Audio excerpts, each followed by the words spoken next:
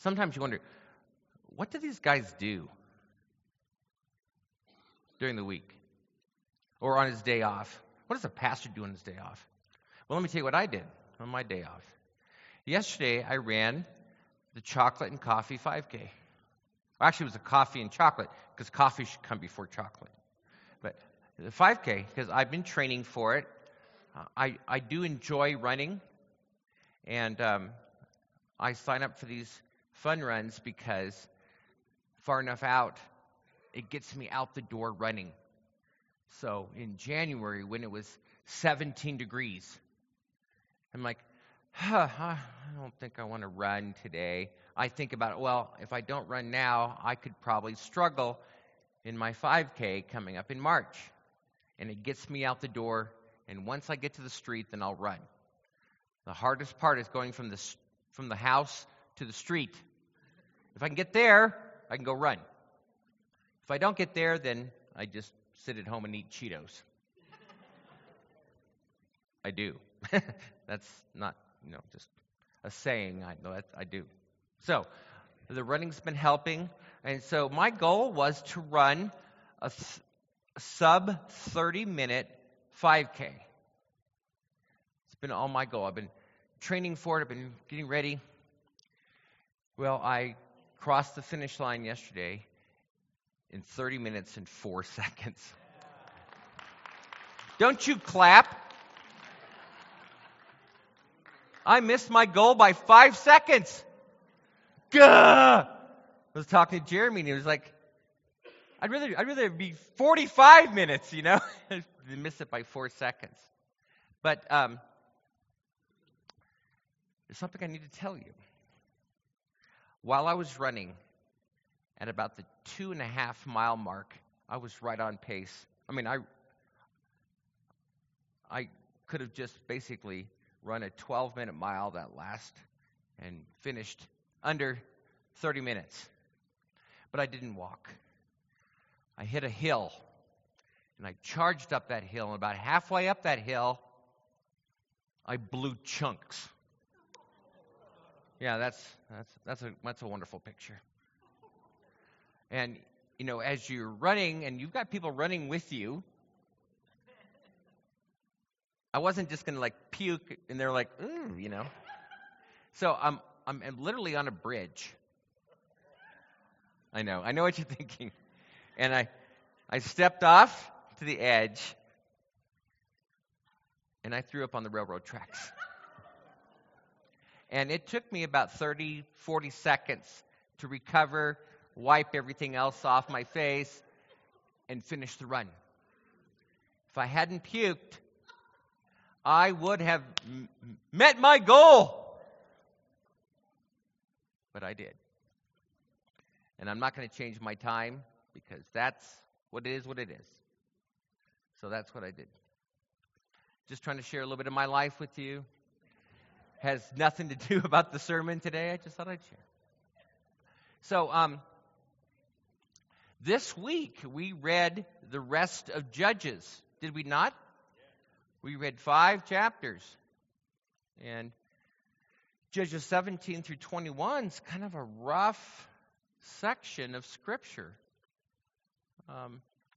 The funny thing about Judges, starting in Judges 17, we've just finished with the failed judgeship of Samson. One that started out with such great promise fails dismally. And then we get to 17, it just starts out, and if you're reading Judges and you've been reading it, you think, okay, now it's time for the next judge. It's time for the people of Israel to be oppressed by a nation and for them to cry out to God and for Him to send a judge. That just doesn't happen.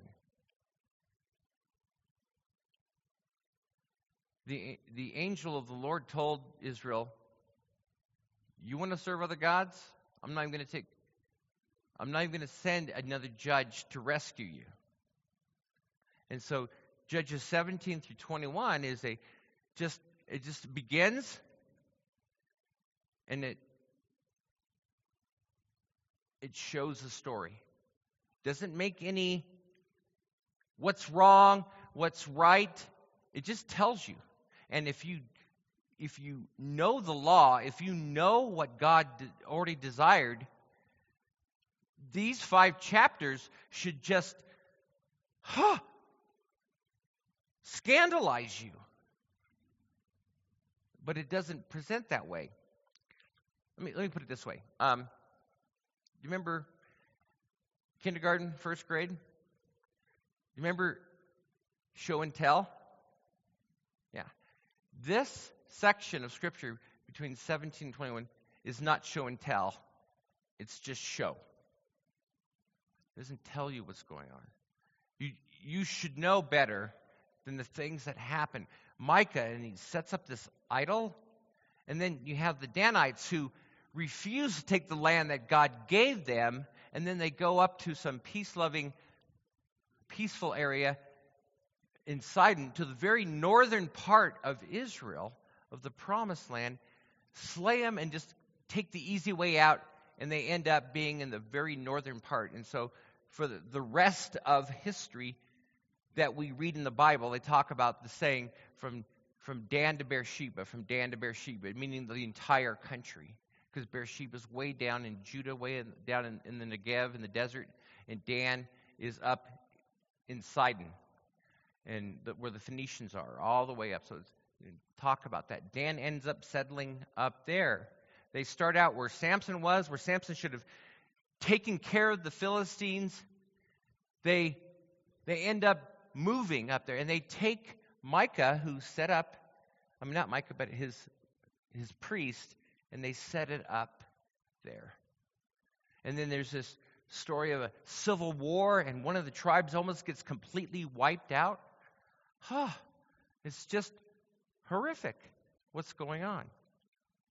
So there is a saying that is said several times between Judges 17 and Judges 21. It says, Israel had no king. They did what was right. Everyone did what was right in their own eyes. And we see the destruction, the devastation that it says. I submit to you that during this time, Israel, in fact, did have a king.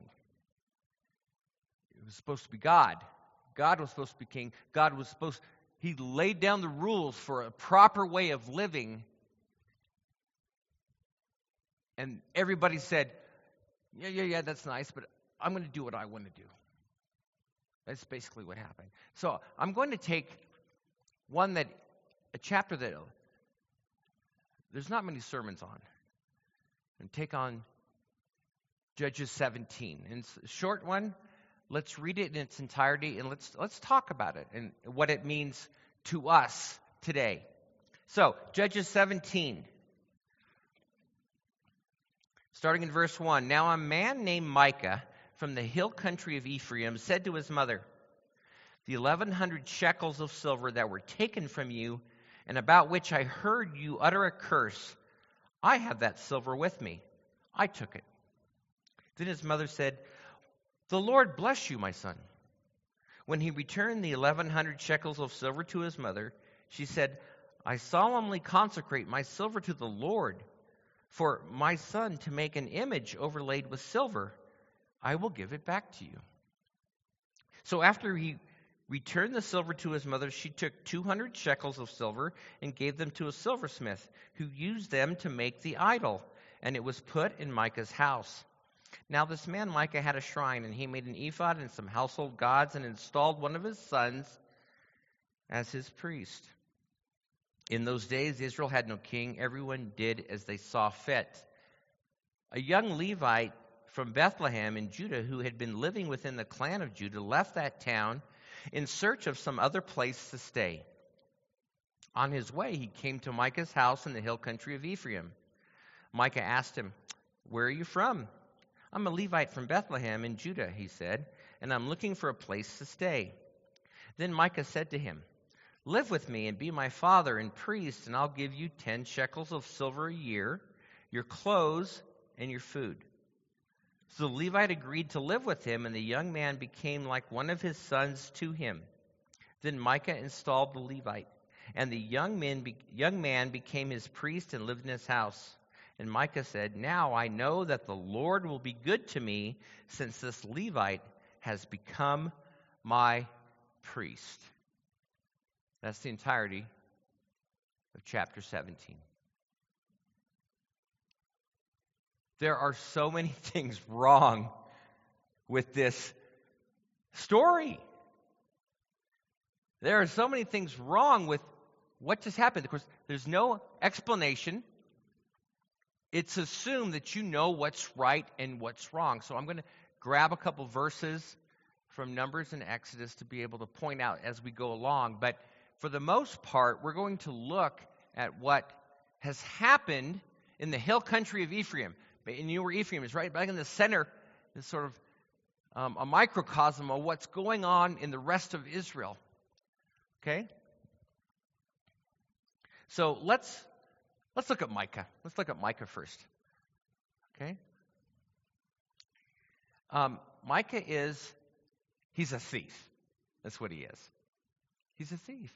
And not only is he a thief, he steals from his own mother. His mom has 1,100 shekels of silver. Now, later on we find out that a good living wage is 10 shekels a year. And so 1,100 shekels. This is a nice little nest egg for mom. She's pretty wealthy. And Micah felt free to take it from her. And Micah's mom then utters a curse. And because of the curse that mom has spewed out, Micah returns the money. He's afraid of the curse. Not necessarily afraid of God, but he's afraid of the curse of his mom. And then his mom very quickly, "Oh, okay. You've given me back the 1,100. Oh, I'm so happy. Bless you, my son." So to somehow negate the curse, she now blesses him. So then everything's okay. Actually, everything is not okay here, because she says, "I'm going to consecrate my silver, all of it," she says, "to the Lord, to make an idol." Wait, what? She says she's going to consecrate all of it, but then she gives 200. Hey, this is a very shrewd woman, all right? Only 200 shekels of it is used in the making and the curving of shaping of the idol, which means it was probably wood shaped into whatever shape it is, and then overlaid with the silver. And it becomes an idol and becomes placed in Micah's house, and he's happy to have it. So, he's a thief, but yet he returns it to his mom. But if you know the law, you know that something is amiss. Let's look at Numbers chapter 5, 5 through 7. The Lord said to Moses, "Say to the Israelites, any man or woman who wrongs another in any way and so is unfaithful to the Lord is guilty and must confess the sin they have committed. They must make full restitution for the wrong they have done and add a fifth of the value to it and give it all to the person they have wronged." So, hey, we have a confession. Micah said, "No, I took it, Mom." It doesn't sound like he was upset about it or sorry about it, but because of the curse, "I've got the money, Mom." But he doesn't give the additional 20% restitution for taking what was not his. So the law has already been broken. And did you notice what God told Moses? Whoever is unfaithful to the Lord, if you wrong somebody else, you are unfaithful to the Lord. This plays out in so many ways. And oftentimes when we're reading through the history, people will say something and you'll go, okay. For example, when David sleeps with Bathsheba, and he has her husband killed so he can marry her. David says this statement, "You alone, God, have I been unfaithful to." That's from this passage. By wronging another person, he's proven to be unfaithful to God. It means David knows the Word of God. And he knows what he did. Not only does it being unfaithful to God, is it the chicken or the egg? Are you unfaithful to God? That's why you can easily wrong another person? Or you wrong another person and you're unfaithful to God? And the answer is yes. Okay? So, we look at that there. Okay? Let's look at mom. Mom is very wealthy. She's been blessed by God. 1,100 shekels of silver. Can you imagine what that plays out in today's cost? That's a lot of. Okay? She's happy for the money to be returned, so she dedicates it to God. To the Lord is what she says. She's absolutely meaning Yahweh. I'm going to dedicate this to Yahweh by making an idol. So, something is amiss. Because we know in the Ten Commandments, in Exodus 20:4 and 5 says, "You shall not make for yourself an image in the form of anything in heaven above or on the earth beneath or in the water below. You shall not bow down to them or worship them, for I, the Lord your God, am a jealous God, punishing the children for the sin of the parents to the third and fourth generation for those who hate me." This is one of the Ten Commandments because don't make an idol. Because if you make an idol, you are showing that you hate me. This is what God is equating in this command. If you choose your way of following me, then you do not love me. You, in fact, hate me. And this is what mom is doing. And Micah doesn't seem to have any problem with having an idol made and sitting in his house. Whereas the law prescribes, anybody decides if they tell you, hey, let's follow another god, you're supposed to kill them. You're supposed to get the sinfulness out of the country. You're supposed to stop this. And at this time in Israel's history, it's sort of okay to have an idol in your house. Why? Remember the overarching summation that we find in Judges that there was no king and everyone did what was right in their own eyes.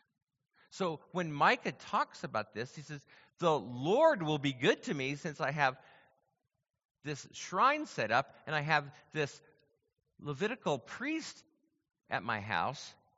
Then the Lord, Yahweh, will bless me. And he's totally off base. He's totally wrong. He wants to follow God by disobeying God. He wants God's blessing by doing exactly what God tells him not to do. It's crazy thinking.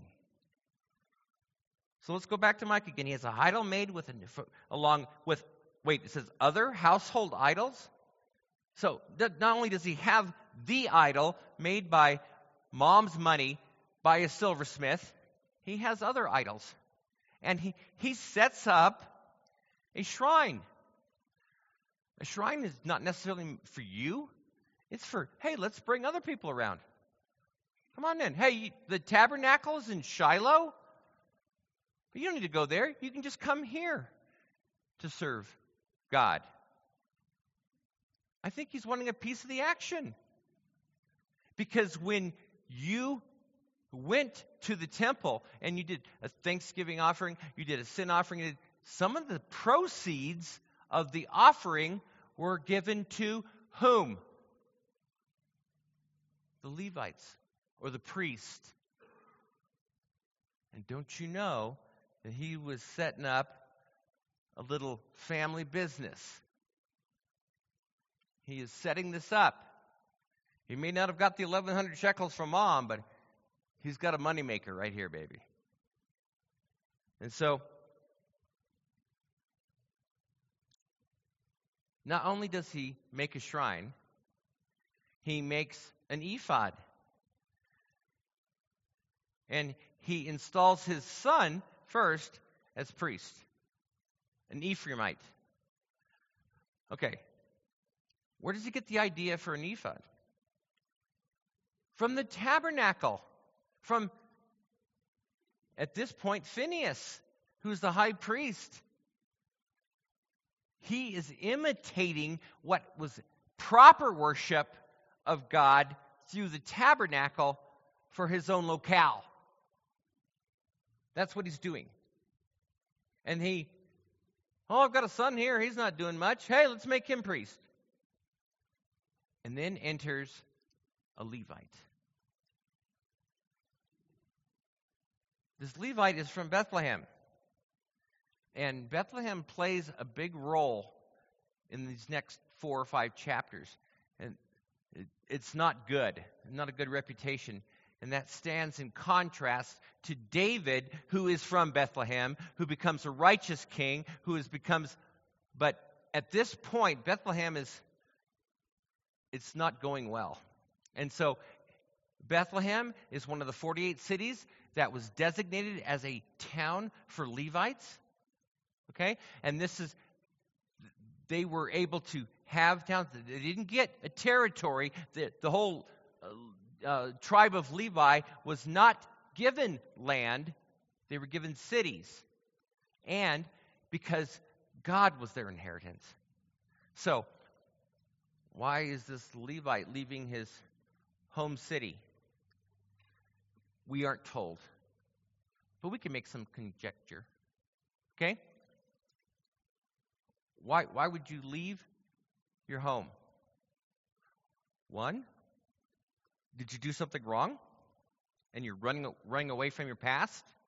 Did you commit a crime and you've stunk it up so bad that you got to leave? Could be. It could be that because the nation of Israel was so messed up at this point that now the people of the Levites were supposed to be given money or supposed to be giving help from the rest of the tribes in their service to God at the tabernacle. Maybe that's stopped. Maybe this Levite is impoverished. Maybe I got nothing here. These guys aren't giving me anything to help me out in my priestly duties. I've got to go somewhere to live. It could be a couple of those things. Could be he was just like, what's out there? It says he's a young man. Okay, so he's going to go make his fortune somewhere else? I don't know. And then he fortuitously runs into Micah, and Micah says, you could be my priest. Why is Micah so excited about that? Because he knows the word enough to know that the only ones that can be priests in the tabernacle is a Levite. This is giving him some legitimacy, as the case may be. So come, I'll give you 10 shekels a year. I'll give you your clothes and feed you. And this sounds pretty good to the Levite. Okay, Micah's sins, a lot of it could be just because he just doesn't know the Word of God. But this gives an indication that maybe he does. But even worse, the Levite, he's the one who's supposed to know the Word of God. He's supposed to know the law, yet he sets himself up as a priest. And then it says Micah consecrates him. What authority did Micah have anything to consecrate this Levite? And this being a young man, be my father. Wait, what? Listen, there's a number of guys in this community that we have at Heights Christian Church. I'd love for you to be my father. But you're all older than me. Okay? There are some of you that are younger, young men. I love you, but I'm not going to see you as a father. This is sort of like a little perversion here. What is this all about? Because you're a Levite, you can be my father, even though I'm so much older than you? This is wacky. So, what Micah is trying to obtain, he's attempting to maintain a relationship with God by violating the commands of God.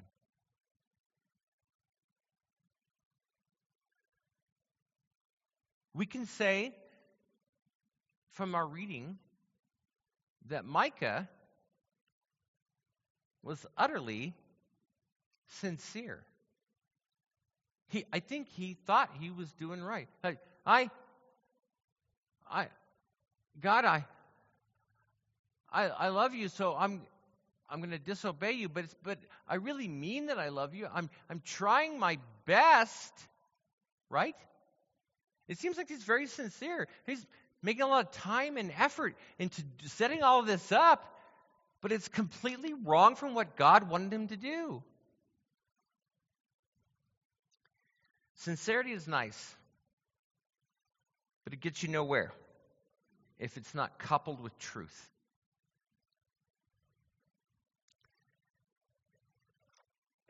So what does this mean for us? Judges sums up several times the decay. Like I've said, in those days there was no king in Israel. Everyone did what was right. This is very much like the modern world with which we live in. We have you should follow your heart, or let your heart be your guide. That's a very dangerous place to be, because sometimes our heart is desperately wicked. Listen, Proverbs says this: there's a way that seems right to a man, but in the end leads to death. And so, left to our own device, if we do things our way, sooner or later there's going to be destruction. So what we need to do, what they needed to do, was follow God in the prescribed way He wanted you to do it. Okay? So we see this played out so much. I see this. I have countless conversation with people.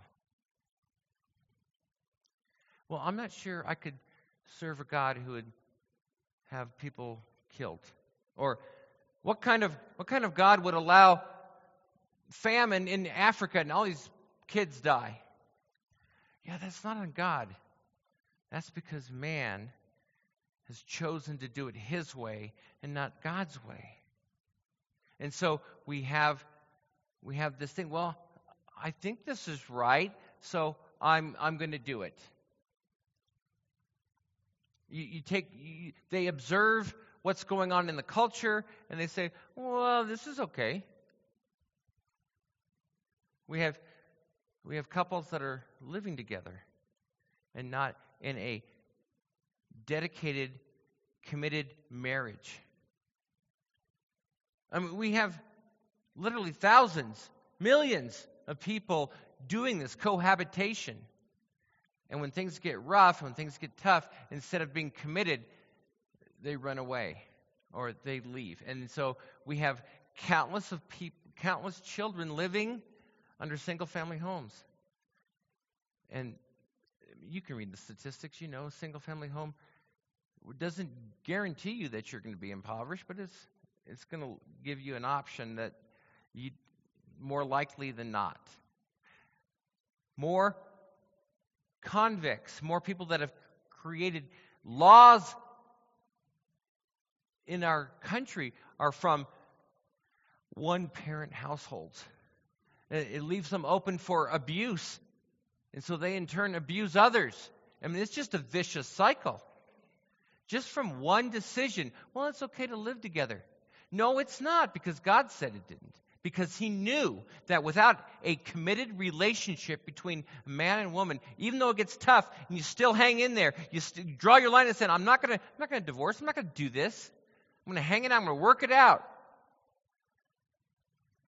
That's just one example. I mean, we can go through all our society, and we can just go on and on and on about it. Any kind of sexual immorality. We have the killing of children as a convenience. We have theft. Well, it's okay if it's that because that's a really big corporation, and they can afford it. You rationalize it. Again, you're rationalizing it through what? Oh, because you're following your heart. When God himself says, don't steal. Right? Okay. What do we get from this? What do we do? It seems right to the eyes of Adam and Eve. It seemed right in their eyes to eat the forbidden fruit. And now we had sin into the world. It seemed right in the eyes of Cain to offer the produce as an offering rather than a live animal. And he ends up killing his brother on that. It seemed right in the eyes of the sons of Jacob to sell Joseph into slavery. But God said it was wrong. It seemed right in the eyes of Nadab and Abihu to offer strange fire before the Lord. But God said it was wrong.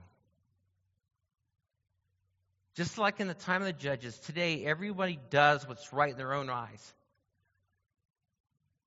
I mean, this is in reference to radical individualism that's going on. People look for self for their guide for morality and ethics.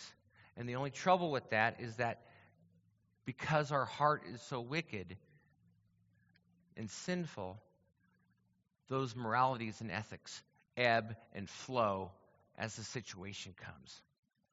This is why Jeremy and I tell you we need to read the Word of God.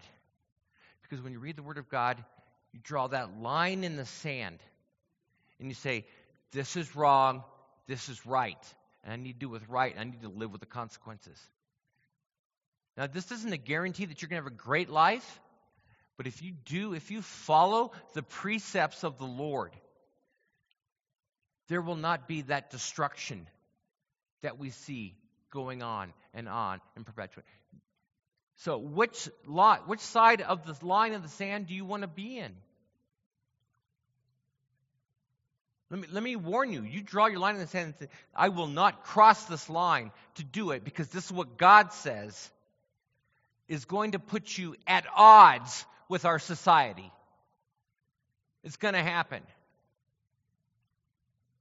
Maybe not today, maybe not tomorrow, but it's going to happen. It's not a question of if, it's a question of when.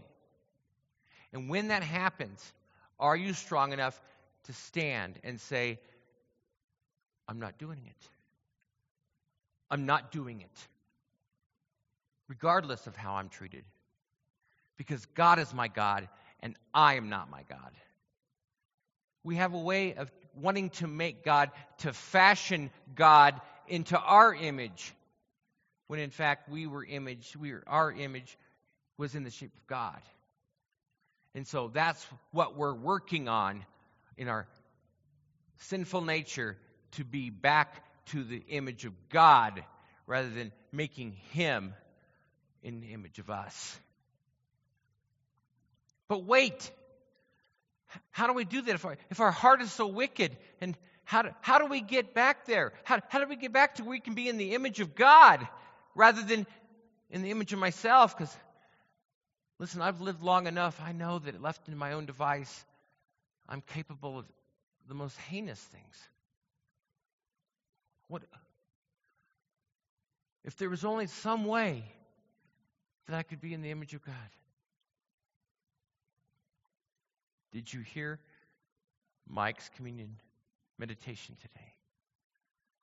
It's what Christ did on the cross that we have an opportunity, we have a way to get back to being in the image of God. And that's through Jesus Christ. That's the only way. Now, it may sound exclusatory. I didn't make the rules. But you know what? I trust the one that did. And so, I accept Jesus as my personal Savior. I choose to follow Him in what He says than what I want to do. And it's made all the difference in the world. It's made all the difference in the world. Wait, do I still sin? Yes. Am I still broken? Yes. Do I still puke on the street? Yes. But I'm getting there slowly. Through the sanctification process, through the Holy Spirit living in me, I'm making those baby steps. So that for eternity, I can serve God in whatever way He seems, whatever He deems. Does that sound good? Is that something you would want to do? Won't you stand? Short chapter, short sermon today. Hopefully it gets recorded. Father God, we come before you. We thank you and praise you for who you are, what you have done for us, the many blessings that you bestow upon us, not the least of being your Son, sending your Son to die on the cross to pay for the sins that we have committed and continue to commit. Lord, please, this week, shape us. Chisel off those broken pieces that need to be, so that we, in turn, can serve others, to help others, to point people to you. Lord God, help us, because we are desperately wicked. And the only way is your way. Thank you. In Jesus Christ's name I pray. Amen.